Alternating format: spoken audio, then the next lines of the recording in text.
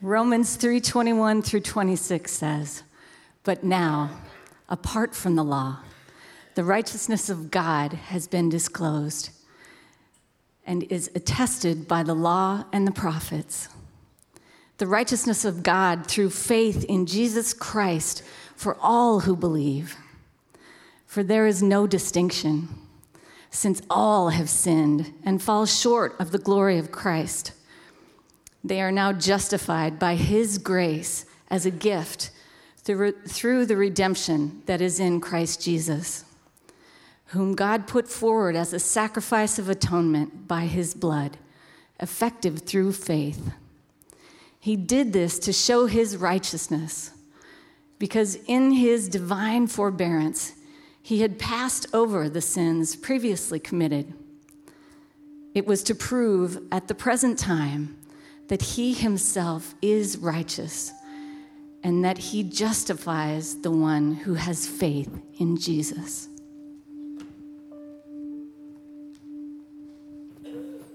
Amen. You can be seated.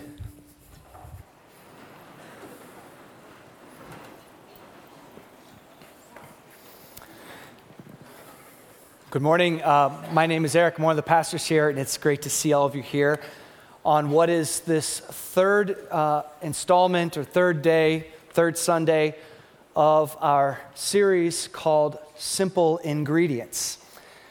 Simple Ingredients is Christianity in 4 different words. And Pastor Steve took us through the first 2 weeks, and in week 1, he talked about creation. And not only about creation, that we are created beings, but what God had in mind with creation. It's significant to know that not only were we created, but we were created with a purpose. We were created with intention. We were created out of a sense of love. It's highly significant. And then last week, Pastor Steve talked about covenant. That after God creates us, he didn't leave us to our own devices, but desires a relationship, a covenant with us, to walk with us in relationship through our lives. So today, I want to talk about our third word, which is the word redemption. And I want to lay out for you a hypothetical but very realistic scenario. Out here on Psalm Center Road, Route 91, a young woman was distracted because she was texting while driving, didn't see the car in front of her, and hit the back end of the car in front of her. The car in front of her was occupied by a gentleman who was having a rough day. And so he stopped the car, he got out and began to scream at this young woman. He got so enraged that he even got to the point of threatening this young woman, threatening to harm her.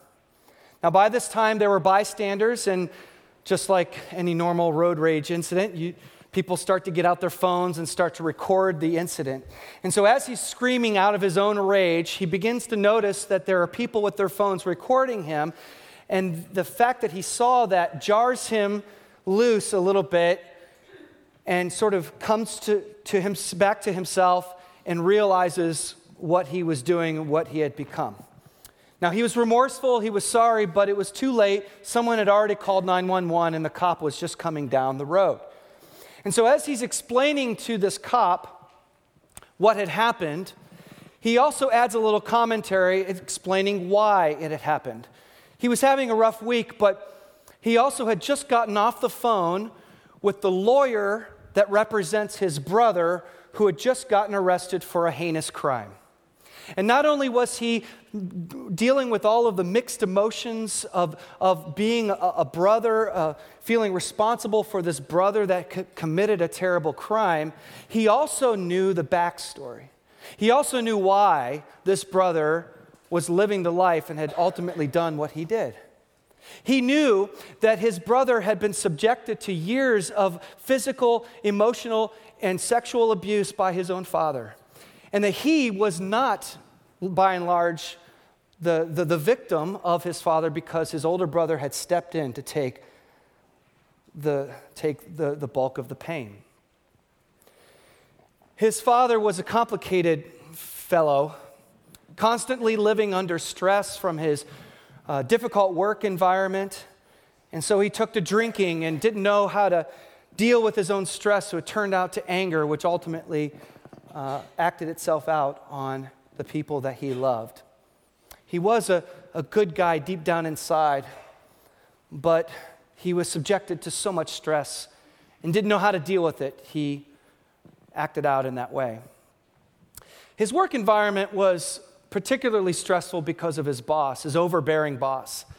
He was a hard man and just demanded results even without giving the appropriate time to accomplish those results. And so constantly he was always under threat of this hard boss that was constantly yelling at him and even on a weekly basis threatening to fire him.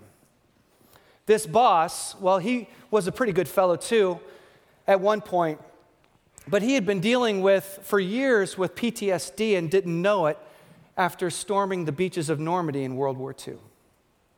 Now, this story can go on and on and on and on, right? This thing that we Christians talk about called sin, it has a biography. It has a backstory. In fact, there is such an interconnectedness in this highly complex, interwoven relationship between sin and the people that commit it, that oftentimes we don't know where sin starts or where it ends. And because it is so complicated, and because it is such a vast network of wrongdoing, of harm upon harm upon harm, we Christians, we develop language that goes far beyond just a personal, a personal sort of event of wrongdoing or act of wrongdoing or harm towards another person. You know, when we talk about sin, a lot of times we automatically go to this, what we have done personally, the sins that we have committed that we need to make amends for somehow. But the Christian story speaks to something bigger than that. That sin really is this pervasive and universal force that has left this world corrupted, and that at one point in time or the other, we will all fall victim to it. And as much as we will all fall victim to it, we also then become a part of the problem, contributors to the corruptedness and the brokenness of this world. I was watching a comedy show recently, and they were going through the audience and showing baby pictures of famous people. And of course, the crowd was like, oh, when they showed the baby picture. And then they kind of gave a chuckle and a laugh when they announced who the famous person was from the baby picture. And then they showed a baby picture. It looked like an old photograph, but they were, of course, it was a baby. So they're, oh. And then the comedian said, well, that's Hitler. And the comedian made the point that we don't all start off as Hitler. That when we look at the purity and the precious nature of a baby, of a child, we think, wow, how wholesome, how pure, how innocent. And yet something happens along the way, doesn't it? That soon enough, living in this corrupted world leaves us broken, leaves us corrupted, and then somehow leads us into being a part of the problem. This idea of sin is universal. And when we look at the problems of the world, even those that are in faraway places, it's so tempting for us to think about how that pertains to those people's decisions and that scenario and whatever was going wrong in that country. And yet we don't consider how the world might be interconnected to it. I want to show you a picture. This is the collapse of a giant building in Bangladesh. This is the Savar building. And it was a giant sweatshop. It was a giant sweatshop, and there were thousands upon thousands of people that were injured. Can you imagine thousands and thousands of people working in this building. Thousands were injured, and over 1,000 lost their lives in the collapse of this building. Now, there were a lot of wrong decisions. In the midst of the collapse of this building, they had noticed some cracks in the structure just the day before, but the managers were under a harsh timeline, and they told the workers to get back to work and do everything. This took the world stage. The world took notice of this because many of the textiles and products that were manufactured in this sweatshop end up in department stores that all of you are familiar with. And while we would never say that we are at fault or at blame or that we contribute to what happened, this tragedy that happened in Bangladesh, we have to wonder the fact that we are buying products from this place, that is then getting products from this place, there is a little bit of a connection there, isn't it? Christians over the years developed language for this universality of sin and the need for grace and the need for mercy. In fact, in the Latin, there was this common refrain that was repeated corporately amongst the people in worship, called Kyrie eleison. Kyrie eleison means Lord, have mercy. I happened to pray this prayer on Thursday night before the Browns game. And the Lord heareth my prayer. Woo! Lord, have mercy. Or in many contexts, Lord, have mercy on us. Us. That to confess our sins is to be done so together. To realize that we are all in this boat together. We all stand in the same situation. We all are interconnected with this pervasive brokenness and sin in the world. So in Romans chapter 3 that was just read for you, the leader, Paul, of the early church, he's writing a letter to the church in Rome, and there's kind of a mixed bag of people in this church in Rome.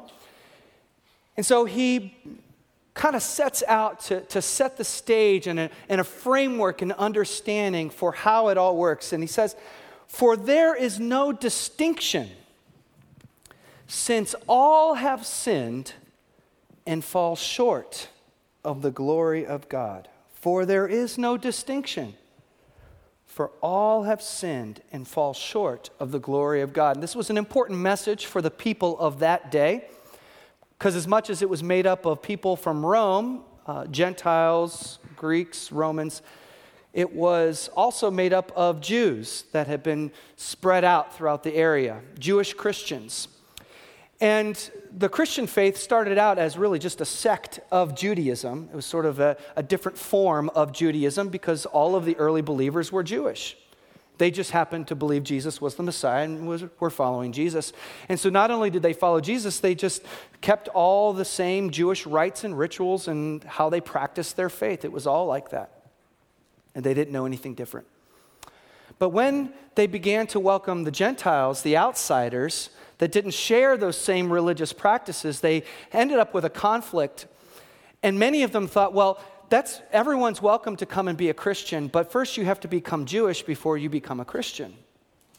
And so it created this discord between the Jewish Christians and the Gentile Christians. And many of the Jewish Christians particularly believed that they had a name right, that they were exceptional in some way because they were God's chosen people that God had chosen to set forth a covenant with in the beginning. And so Paul sets out to remind them that there is no exception here. There is no VIP status. There is no person that enters in with any sort of favoritism. We're all in the same boat. There is no distinction between all of you. For all have sinned and fall short of the glory of God. You notice that when we talk about the story of Christianity, we're not talking necessarily about our story. We're talking about humanity's story. We're talking about one God, one true God, and God's relationship with all of creation. That there is a universal scope when it comes to what we believe and how we interact with God. But there are times when people of faith, and we do this a lot too, we develop a theology or a framework of belief that's built around our particular worldview. And we think to ourselves, but if I'm going through this sort of thing, and if this is the way I understand it, then that's how it is all across the world for every person. And that's what it was for the early Jewish followers that were trying to reconcile what they've always known about a relationship with God and how that is incorporated with other people. What they developed is something I call a theology of privilege. A theology of privilege. They found themselves or believed that they had a status of privilege in some form or fashion. Now, the Jewish people in the first century weren't very privileged. I mean, they were occupied by the Roman Empire and all of that. But in a religious sense, they were the chosen race, the chosen people. They were a people of privilege. And they began to build their framework of understanding of who God is and who they are off of that. And it's something that we typically do here in the West, and particularly in America, is that we begin out of our own worldview to build a framework of belief and thought, and kind of go from there.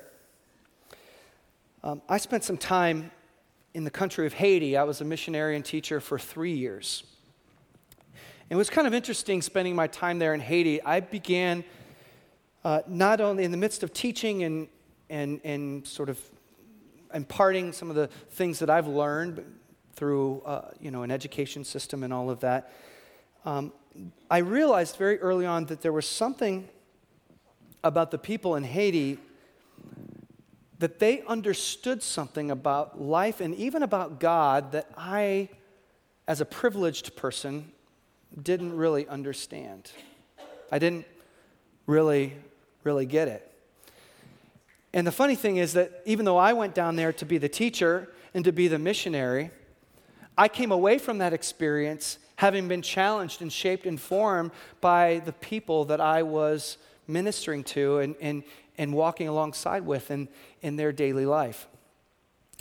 And after my time in Haiti, I decided to go to seminary and pursue my studies. And I was also a youth pastor in one of the wealthiest areas of Cleveland. And I began working with these kids, and it was kind of an interesting observation. Very early on, I was confronted with a lot of teenage issues, would you say, sadly, common American teenage issues. Teen suicide, bipolar disorder, depression, cutting. There was a pervasive sadness, sort of an undercurrent of sadness that I observed amongst these very privileged young people. And I was shocked by the irony that in working with young people in Haiti, confronted with tragedy, and I saw it all, natural disasters, murders, riots, confronted with the tragedies of this world, the people in Haiti were by and large happy. There was a pervasive joy that I experienced among people amidst all of their hardships. And here I am coming to a very privileged situation amongst families and young people that have so much given to them, and there was this pervasive sadness. And in that moment, as I was reflecting on this, I believe that God spoke to me and challenged me with the question, what does it really mean to be poor? What does it really mean to be poor? And as much as we can build a theology around our specific worldview and situation, there's something that the people that don't have what we have, there's something that they understand far greater than we can understand. And they are aware of the reality of life and faith in a way that, as privileged people, is just concealed from us.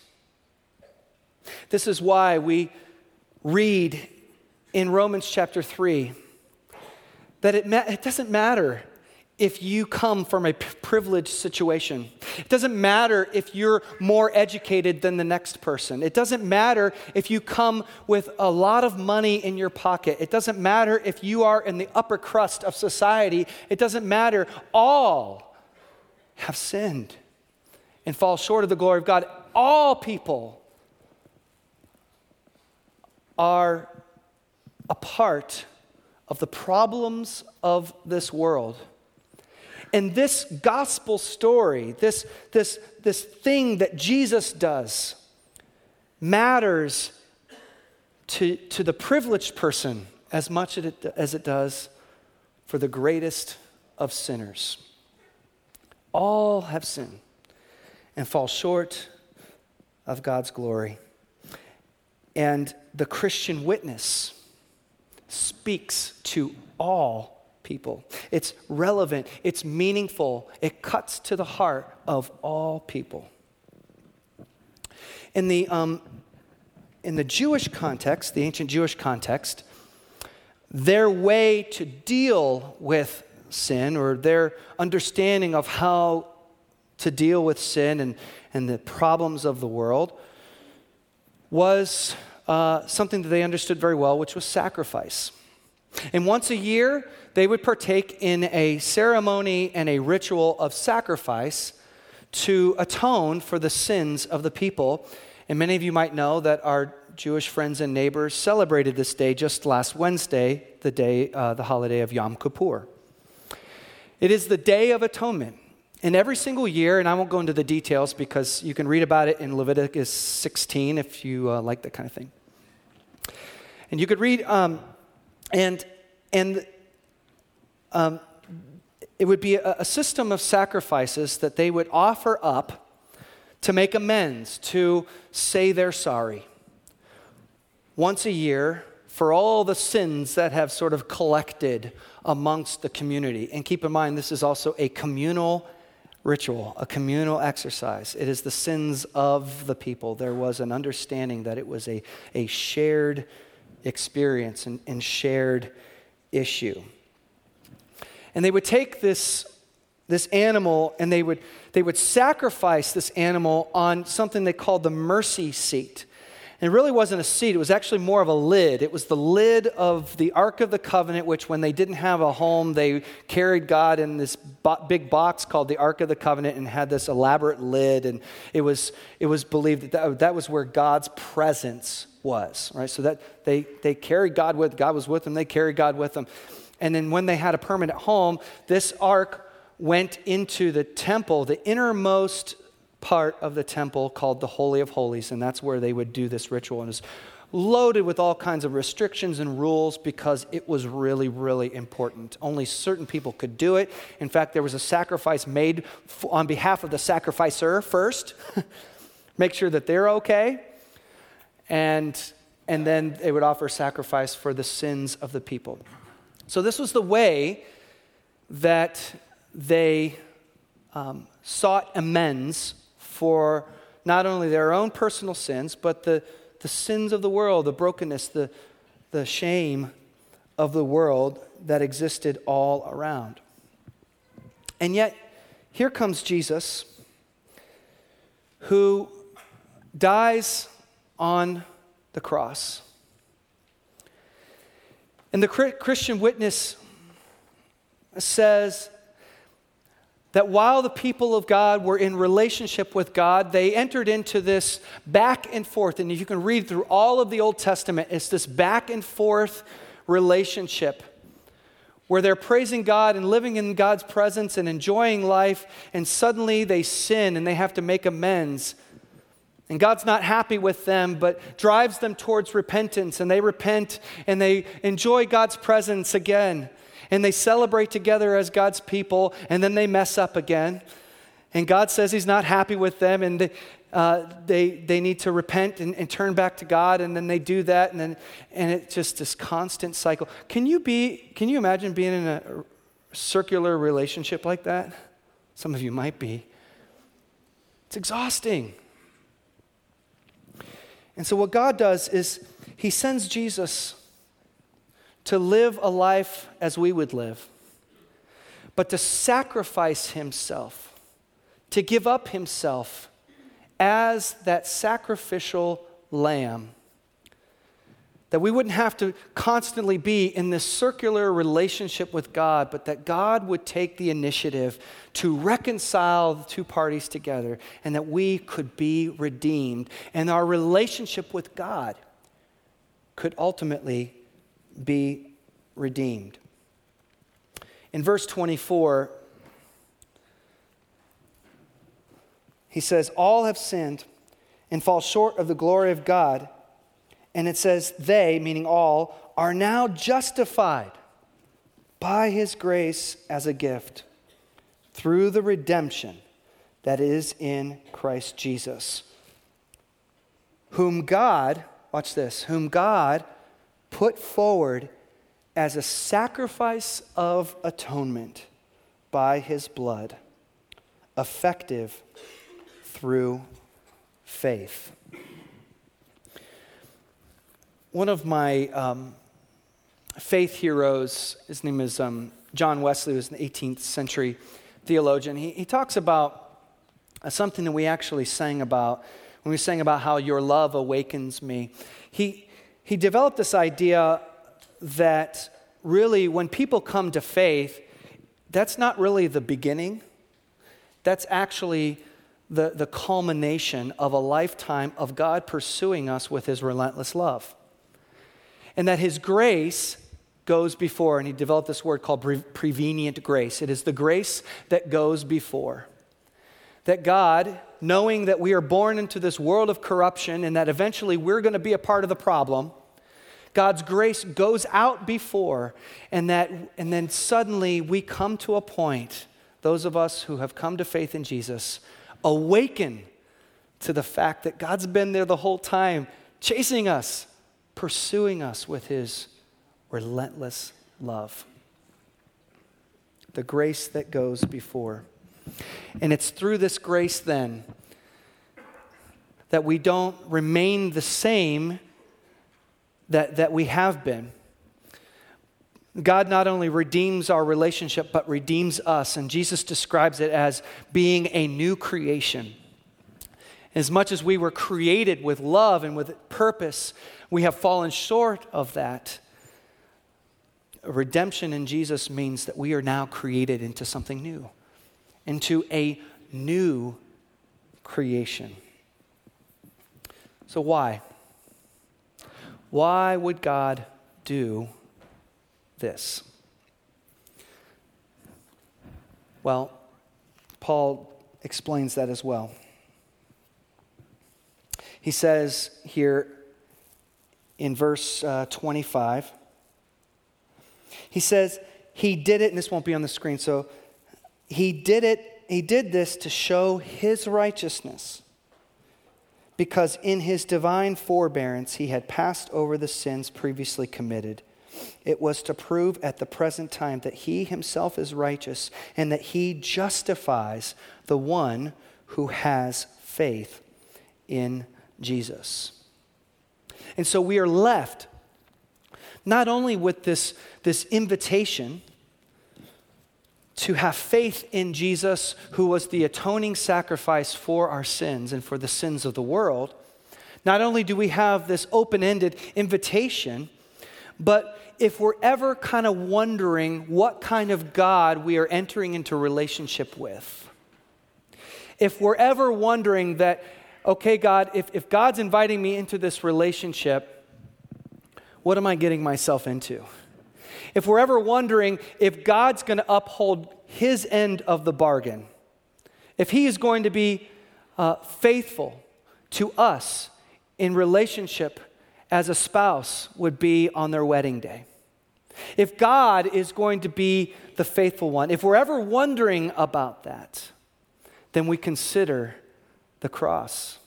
We consider the redemption, the gift of salvation that is offered in Jesus. That to make things right, for reconciliation to happen between God and God's people, that we can always count on him because he took the first step. He initiated not only a relationship with us, but our own redemption so that relationship could be made whole again. What kind of God would do this? Now keep in mind, in the ancient world and all throughout the Bible, it's written by people in a worldview where there was no such thing as atheism. Everyone believed in some kind of God or deity. The question, the operative question for the biblical writers was, what kind of God would do this? What kind of God would create? What kind of God would offer relationship? What kind of God would we be interacting with in relationship? And here we stand on the witness of a story called the gospel that says and signals to us that it's the kind of God that loves us so much that despite the sins of the world, would put himself out there first, would send his own son as a sacrifice so that our relationship could be made whole again. What kind of God would do that? If we're ever wondering, if we're ever questioning what kind of God would ever do that, and I know that we have those kinds of questions, but I want to leave this question, what kind of God would send his own son? Despite everything, and try not to think about it in your own terms. You say, well, I haven't done all that, I haven't done a whole lot bad, Consider the sins of the world. Think about all of the sins of humanity, the brokenness and the shame of this world. What kind of God would send his own son to die as a sacrifice just so that relationship could be made whole again? And so we arrive at that famous verse, and many of you know it, John 3:16. Didn't see it at the Browns game. So every once in a while there's a sporting event that has a sign. It's John 3:16. For God so loved the world. For God so loved the world that he gave his only son, that whosoever believes in him will not perish but have everlasting life. What kind of God would do that? I teach a class on the Bible, and one of the things that I often say is that the Old Testament gets a bad rap. Because when people ask what kind of God, they read the Old Testament and they see some things that are difficult to reconcile. There's a lot of violence and barbarism and some things that are difficult to kind of make sense of. But there's the story, I think, that represents what's all happening in all of these different cases in the Old Testament when it comes to looking at the relationship between God and humanity. And it's found in the book of Joel. And we find ourselves in the book of Joel. Joel is a prophet, and he's speaking to the people. And we're caught in this endless cycle, right? And the people have sinned against God. They have neglected the least of these in their community. There's corruption. There's violence. There's all those things. And God is upset with the fact that they just keep circling back to the same thing. And so the first couple of chapters, you have this sort of description of calamity that is sure to come because of their sins. That because they're like this, that God's just gonna, all this stuff is gonna happen to them. But then there's this sort of turning point in the book of Joel that I want to read for you, because I just think it's so powerful, and it captures the heart of God. Joel 2, verses 12 to 13. Joel chapter 2, verses 12 to 13. It starts with the word yet. Something's been happening in this story, right? Yet, even now. Yet, even now, says the Lord. Hang with me for a second on those small words. Yet, even now. Consider that God says these 3 words, yet, even now, to each person on this planet.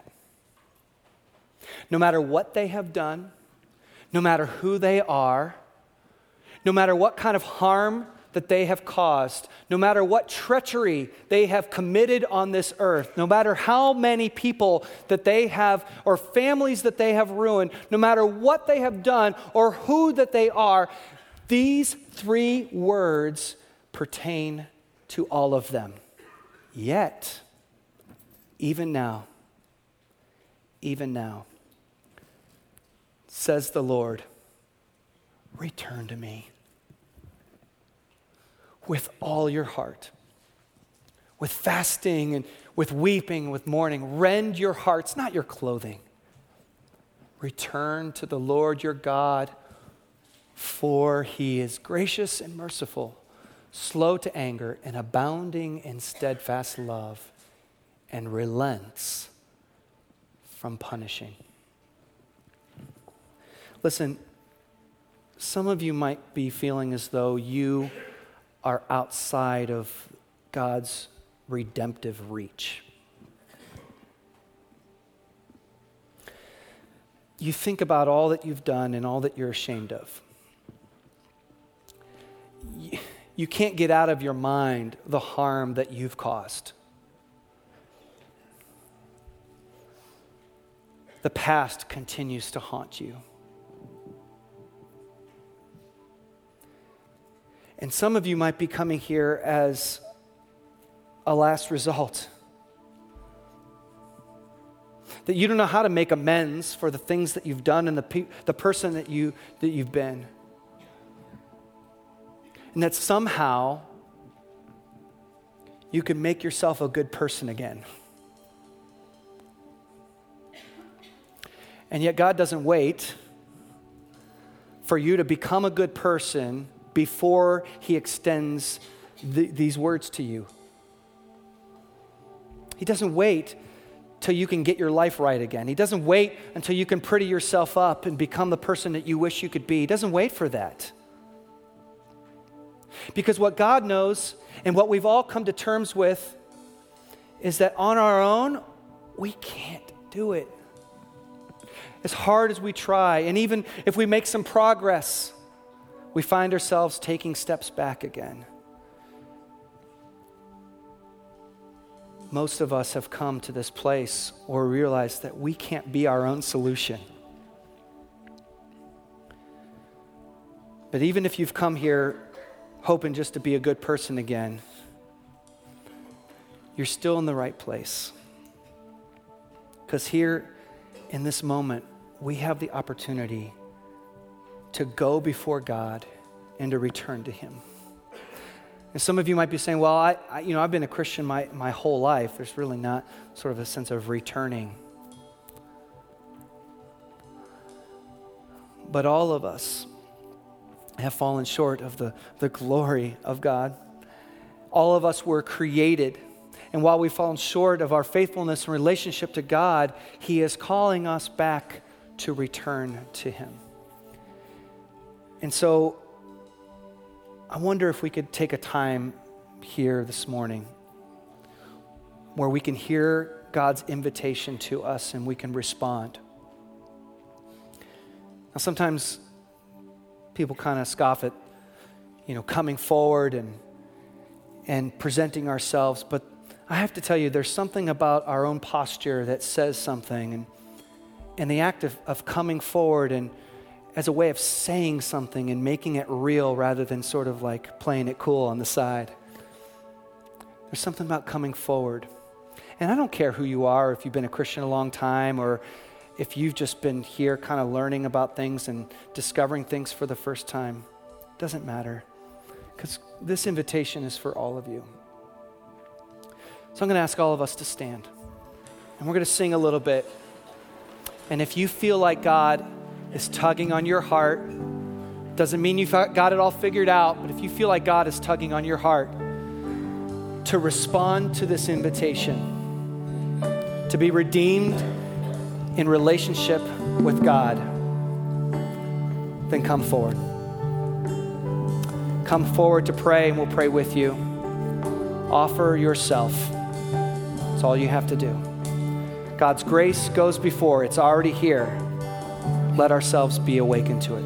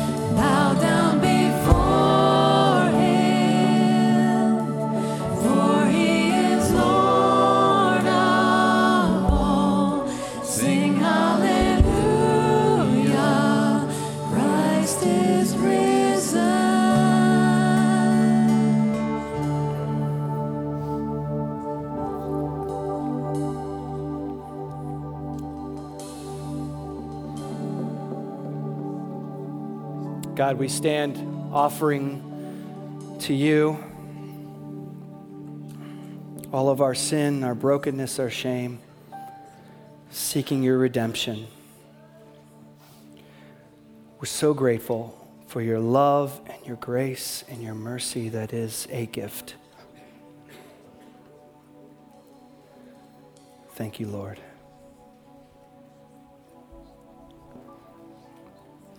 God, I lift up all those around us, our loved ones, our friends, our communities, our world. I pray for all those that do not know you, that they might hear your gospel message, the announcement of your love that has been chasing them all along.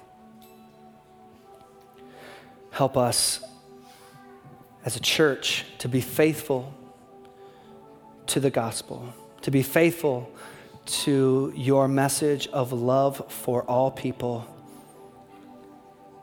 And let us regularly come before you in humility as we receive your grace. Lord, I lift up those who are particularly asking you questions right now because of the tragedies that they're going through. I particularly lift up those that are stuck in their own sense of shame and embarrassment. I lift up those, Lord, who are in need of your uplifting and your encouragement right now. I pray, Lord, healing for those that are ill. I pray for peace in the midst of conflict everywhere. Pray, God, that as you redeem us, that you would redeem this world. Not by our own strength or power, but according to yours. As in Jesus' name we pray. Amen. Amen. In light of folks coming forward here today, or whatever might be going on in your heart, we're going to have a baptism service coming up here November 18th. And so if you have been considering baptism, or think that maybe this is something, God's doing something particularly in your heart and life, and you'd like to come to the waters of baptism to ratify what God is doing in your life, we invite you to come and talk to us. There should be forms there on the guest services desk, and you can contact me after the service as well. And as you're exiting, don't forget that there's the boxes. This is a new thing, so I'm going to keep mentioning it. The offering boxes, and also for you to put your connected cards. So as you go, though, go as a redeemed people. Go as a people knowing that grace has already taken the step in front of you, and that God, with his loving arms of salvation, is always there. Go in his name. Amen.